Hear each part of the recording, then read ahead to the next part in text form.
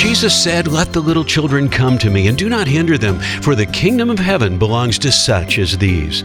This famous passage from Matthew 19 shows us Jesus' heart. God loves the little children of the world, and He wants to have a personal relationship with them. You know, we have an opportunity in our communities and families to share the hope that's found in the gospel with our children.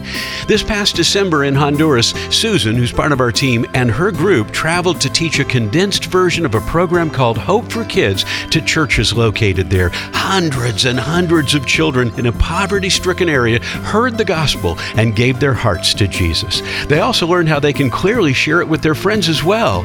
Last year, we saw over 5 million children put their trust in Jesus Christ alone for eternal life. Learn more about how you too can share your faith on our website at sharelife.today. That's sharelife.today.